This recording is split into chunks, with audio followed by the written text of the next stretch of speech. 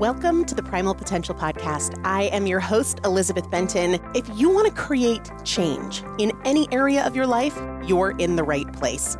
Together, we'll explore the strategies and tools I've used to lose over 100 pounds, pay off $130,000 in debt, and become a multiple seven-figure business owner. I've supported thousands of women to levels of execution and fulfillment they didn't know were possible. So if you're frustrated, if you're doubting yourself, if you're not enjoying the journey, there's a better way. Together, we'll break through your past patterns. We'll eliminate the appeal of your excuses so you can get consistent, stay consistent, create the results you want, and most importantly, enjoy the journey. Let's get started. Hello, everybody. Welcome back to the Primal Potential Podcast. I am Elizabeth Benton. Thanks so much for joining me. I read a very thought-provoking book. Fascinating, honestly. I wasn't even halfway through when I ordered 20 copies. Literally 20 copies, because there are so many people in my life who I want to read this book. My mom, my father-in-law, my husband, my sister, my pastor, a bunch of my mom friends. I couldn't have bought enough copies. It is such an important book, though controversial, right? My sister is a therapist, and I reached out to her when I started the book, and I said, all right, I've got a book for you. It's really important, and I don't think that you're necessarily going to agree with everything in it, but I do think everybody should read this book, especially... No, I was going to say especially if you're a parent, but no, just if you're human, just if you're a human. The book is called The Coddling of the American Mind. The Coddling of the American Mind. I'll link it in the show description. But I wanted to talk about a few of the things that really jumped out at me in this book as they relate to our pursuit of better health, better finances, increased consistency. Because even though the book is not about health and it's not about consistency, it's about mindset and how we perceive information and other people and other people's opinions, I find that almost everything can apply to absolutely anything. And I find that sort of crossover intellect to be super valuable. So the first thing that really struck me about this book is it references a very famous study known as the LEAP study. You might have heard of it before, especially if you're a parent. The LEAP study is a study, LEAP stands for learning early about peanut allergy. So in this study, half of the participants were told in the first year of life to expose their infants to peanuts very regularly, like 3 times a week. And obviously not when they're just on breast milk, but like from 6 months to 12 months. In that first year of life, once you get past breast milk or formula, expose them to peanuts, give them peanut-containing foods 3 times a week. In the other group, they said completely avoid peanuts and all peanut products for the first year. And what they found was that allergies to peanuts and peanut products were dramatically higher in the group that avoided peanuts altogether. Like dramatically, 4-fold higher. So in the group that was exposing their children to peanuts regularly in that first year of life, and a lot, right? 3 times a week, I think, is a lot. Their development over time of a peanut allergy was 3%. In the other group that avoided them completely, the development of peanut allergies was at 12%, 4 times higher. And what the researchers found, and it is now reflected in recommendations to parents with babies, is that peanut allergies were skyrocketing because of the protections put in place. So things were done in hopes. Parents have been told for a long time to not expose your kids to these allergens in the first year of life. And in fact, allergies were skyrocketing because of that advice, because of those protections. And now, if you're a parent, you know that they tell you once you get past that exclusive breast milk or formula phase that you want to expose to not just peanuts, but all of the major allergens, and not just once or twice, but very regularly. Obviously, this isn't health advice. Work with your pediatrician. I'm just sharing the information about the study. Why I think this is so relevant to what we do here with health improvements and weight loss and consistency and all of these things is this notion of anti-fragility. And there's a book called Anti-Fragile. It's a great book if you haven't read it. But some systems are anti-fragile, which means they need stress in order to develop fully. And the immune system is like that. The immune system is an anti-fragile system. It requires exposure to not only a range of foods, but also a range of pathogens in order for it to develop its strongest protective capacity, in order for it to develop the ability to respond to real threats and not respond to not real threats. Okay? It is anti-fragile, which means we can't just overprotect it, because in overprotecting it, we actually impair it. Humans are also anti-fragile. And a lot of times, when we try to overprotect ourselves or our kids, we actually create problems. We actually impair development and strength and resilience. Humans are anti-fragile.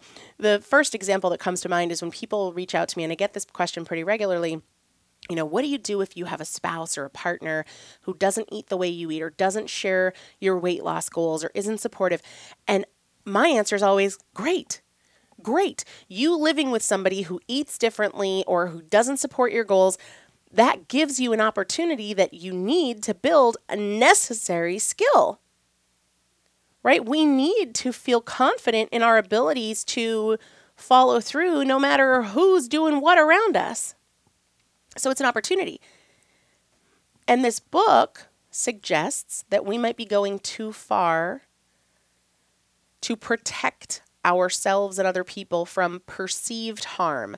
And I'm not talking about like getting hit by a car, all right? I'm talking about the protections in place against people's words and opinions or feelings. It gives the example of trigger warnings. Like, now if you talk about XYZ on the internet, people will come at you if you didn't start it with TW or trigger warning. And the book suggests that avoiding triggers is a symptom of mental disorders, not a cure. Because if we just avoid the trigger, if we avoid the discomfort, if we avoid the challenge, we don't stress the system, right? We don't stress the system in the way that is needed for it to be stronger, for us to have confidence in our ability to overcome.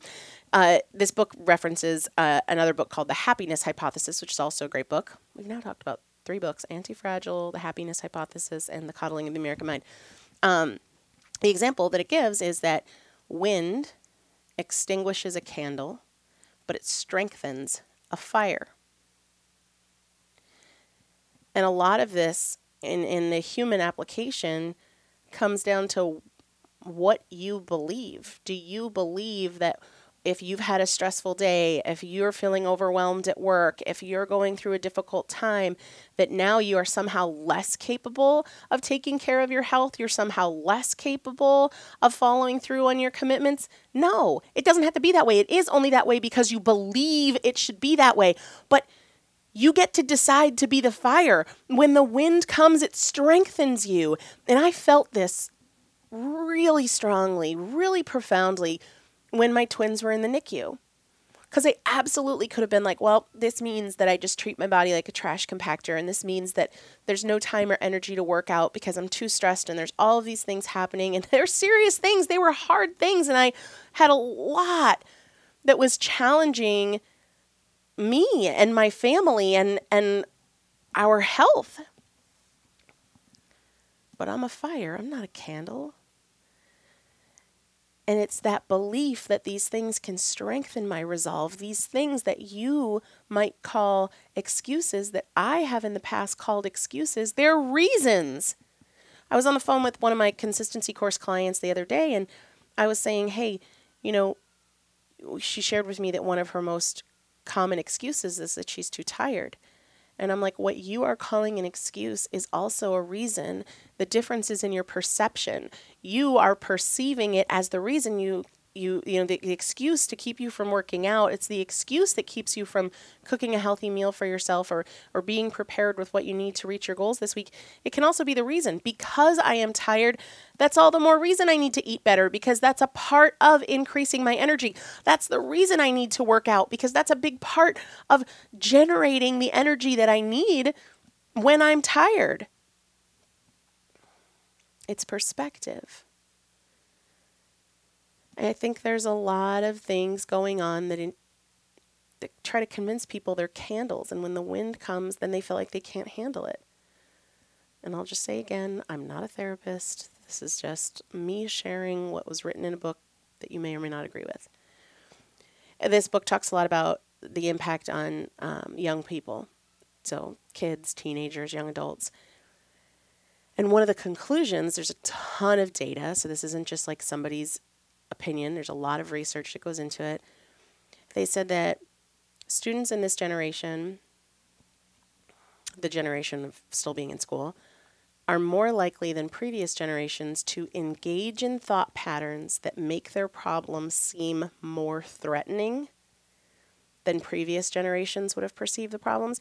And when it seems more threatening, it's harder to solve, and we're less likely to confront it. And we're certainly less likely to confront it with confidence. But I'll be honest, I see this very thing with 30-year-olds and 40-year-olds and 50-year-olds and 60-year-olds. That things that are not dangerous, right? You might perceive them as harmful, or you might feel fearful, but they're not dangerous. You perceive them as very threatening, and that makes you less likely to confront them, less likely to engage with them, less confident in your ability to solve them. There's been a lowered bar on what we consider intolerable, right? The cravings are intolerable, so we have to act, we have to give in, we have to eat the thing. The uncomfortable feelings are considered intolerable, so we have to distract ourselves with food or alcohol or spending or social media or any number of things. We react so that we can distract because we've lowered the bar on what is intolerable. The whole reason that, well, not the whole reason, one of the reasons that years ago I did a 7-day water fast was because I wanted to observe hunger without feeling like it was dangerous or something I needed to react to. Because, and I've talked about this before, growing up, my mom, who's a grazer, she's, very thin, but I wouldn't call her like very strong or even very fit, but she has always been very, very lean, or not even lean, I guess isn't the right word, thin. When she would get hungry, she would react to it, like right away. She was just a snacker all day long. And for me, what I observed in that was hunger is a problem that needs to be solved. And if she got too hungry, we had to like stop, get a snack. She had to pack something, like it was just this ongoing thing. And she wasn't a diabetic or anything like that. So don't be like, well, I do that because of blood sugar. I'm not talking about you. And I developed this unhealthy response to hunger, which a lot of times wasn't even a signal that I needed more food. It was reflective of blood sugar imbalances or stress or habit and pattern. And so years ago, I did the 7-day water fast because I wanted to understand that hunger doesn't just like keep growing and keep growing and keep growing and keep growing until you just are dead. You were starving and you starved to death after 4 hours. No, it doesn't happen like that. And the great thing that did for me was it made me significantly less reactive to the sensation of hunger. And it doesn't mean I ignore it. I think it is a valuable signal. But I also know that it doesn't mean like I need to eat now. You won't hear me saying things like, oh my gosh, I'm starving, I'm ravenous, because that's not real. It's over dramatized, and it makes a problem feel more urgent and more difficult and more threatening. Because my personal opinion is that we have just become a lot more dramatic and a lot less confident in our ability to solve problems. Whether the problem is the clutter in our home, or it's our overeating, or it's our overspending, or any number of things, like there's this general sense that this problem is bigger than I am. And these situations or these objects are more dangerous than they really are. And then that supports your belief that you can't change, or that change is super, super hard. You're over exaggerating the thing while undervaluing yourself and your capability and your capacity. Like the immune system, we are anti-fragile, meaning that doesn't mean we're unbreakable, right? It doesn't mean that. Certainly doesn't mean that you should, do something to test the fact that, oh, it won't kill me, it'll just make me stronger. No, anti-fragile means that we require stressors and challenges in order to grow to our highest potential and our full capacity. The muscular system is an example of that. Spend a month in bed. Don't use your muscles. See what happens. Don't. But you can imagine that if you were to just give your muscles a month off, don't move, lay in bed, have everything brought to you for 1 month, you'd have no strength left. And that's a lot of what's going on when people feel this need to avoid challenges and avoid stressors and avoid difficulty and turn away from obstacles. One of the things that the book talks about is that feelings, a lot of people are just going based on their feelings. Like, I feel stressed, and so I'm going to then follow this feeling to its unhealthy resolution, or I feel overwhelmed, or I feel, threatened by this thing. Feelings are always compelling, but they're not always reliable. Feelings are always compelling, but they're not always reliable. One of the things I talk about a lot is being more objective and taking away the drama. And I love Cy Wakeman's definition of drama. She says, drama is what you add to the facts. And that is usually your interpretations or how you feel about the facts. It's not bad. It's just drama. And it confounds things, and it blurs lines, and it leads us down paths that aren't necessarily rational or logical. Your feelings are always compelling, but they're not always reliable, so we have to question them. I think one of the things I do most inside the consistency course is I help people ask better questions so that they're not clouded by their feelings or their past patterns or their interpretations, assumptions, fears. Your feelings are always compelling, but they are not always reliable. I was thinking about, what do we do with this information? And I think the first step is, I think that it's a book worth reading. Even so many times we don't want to read things if we don't agree with them. And then we get up in arms and think, we dismiss the whole thing because maybe there's a part of it you don't agree with. I actually think it's very important for a mature brain to read material that challenges you and explore why you disagree. And maybe that can strengthen your own perspective or your own viewpoint. So I think a great start is to read the book, Coddling of the American Mind. But for me, one of the takeaways was paying more attention to what I label as a problem in my life. I think that we're over dramatic with what we assign as a problem or an issue. Being behind on laundry is not a problem. Having a cluttered kitchen is not a problem. Overeating Easter candy isn't a problem. These are reasonable, expected results of choices, right? If I don't do laundry for 4 or 5 days, I have a big pile of laundry. These are reasonable, expected results of choices. And my practice in reading this, among other things, is going to be to work to be less dramatic. Keep things very simple, not just liberally throw out the label of problem. Because the bigger that we see a problem to be, especially when it's not that, when that's fueled by feeling, when that's fueled by past pattern and not objective information, we're less likely to approach it. We're less likely to approach it with confidence. We're less likely to believe in our ability to solve it. Our feelings are always compelling, but they're not always reliable. And we get to stop convincing ourselves that our problems are bigger than we are, or that our problems are bigger than God is, or both. So I'm going to link the book in the show description, full well understanding that there are a lot of people that probably won't agree with a lot of the data, but the data is the data, right? There's not a whole lot of interpretation of the data, in my opinion. It's just presenting the data, like the peanut study.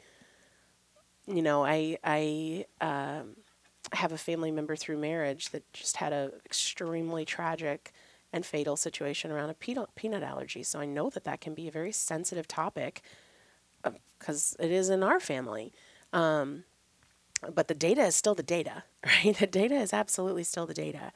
And that applies to everything here. So it's a lot of food for thought.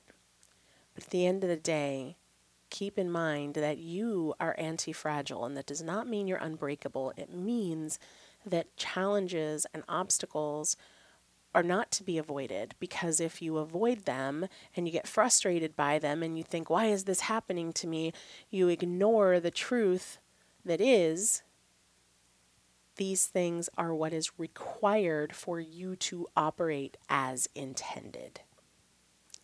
All right, make it a great day. I'll talk to you soon.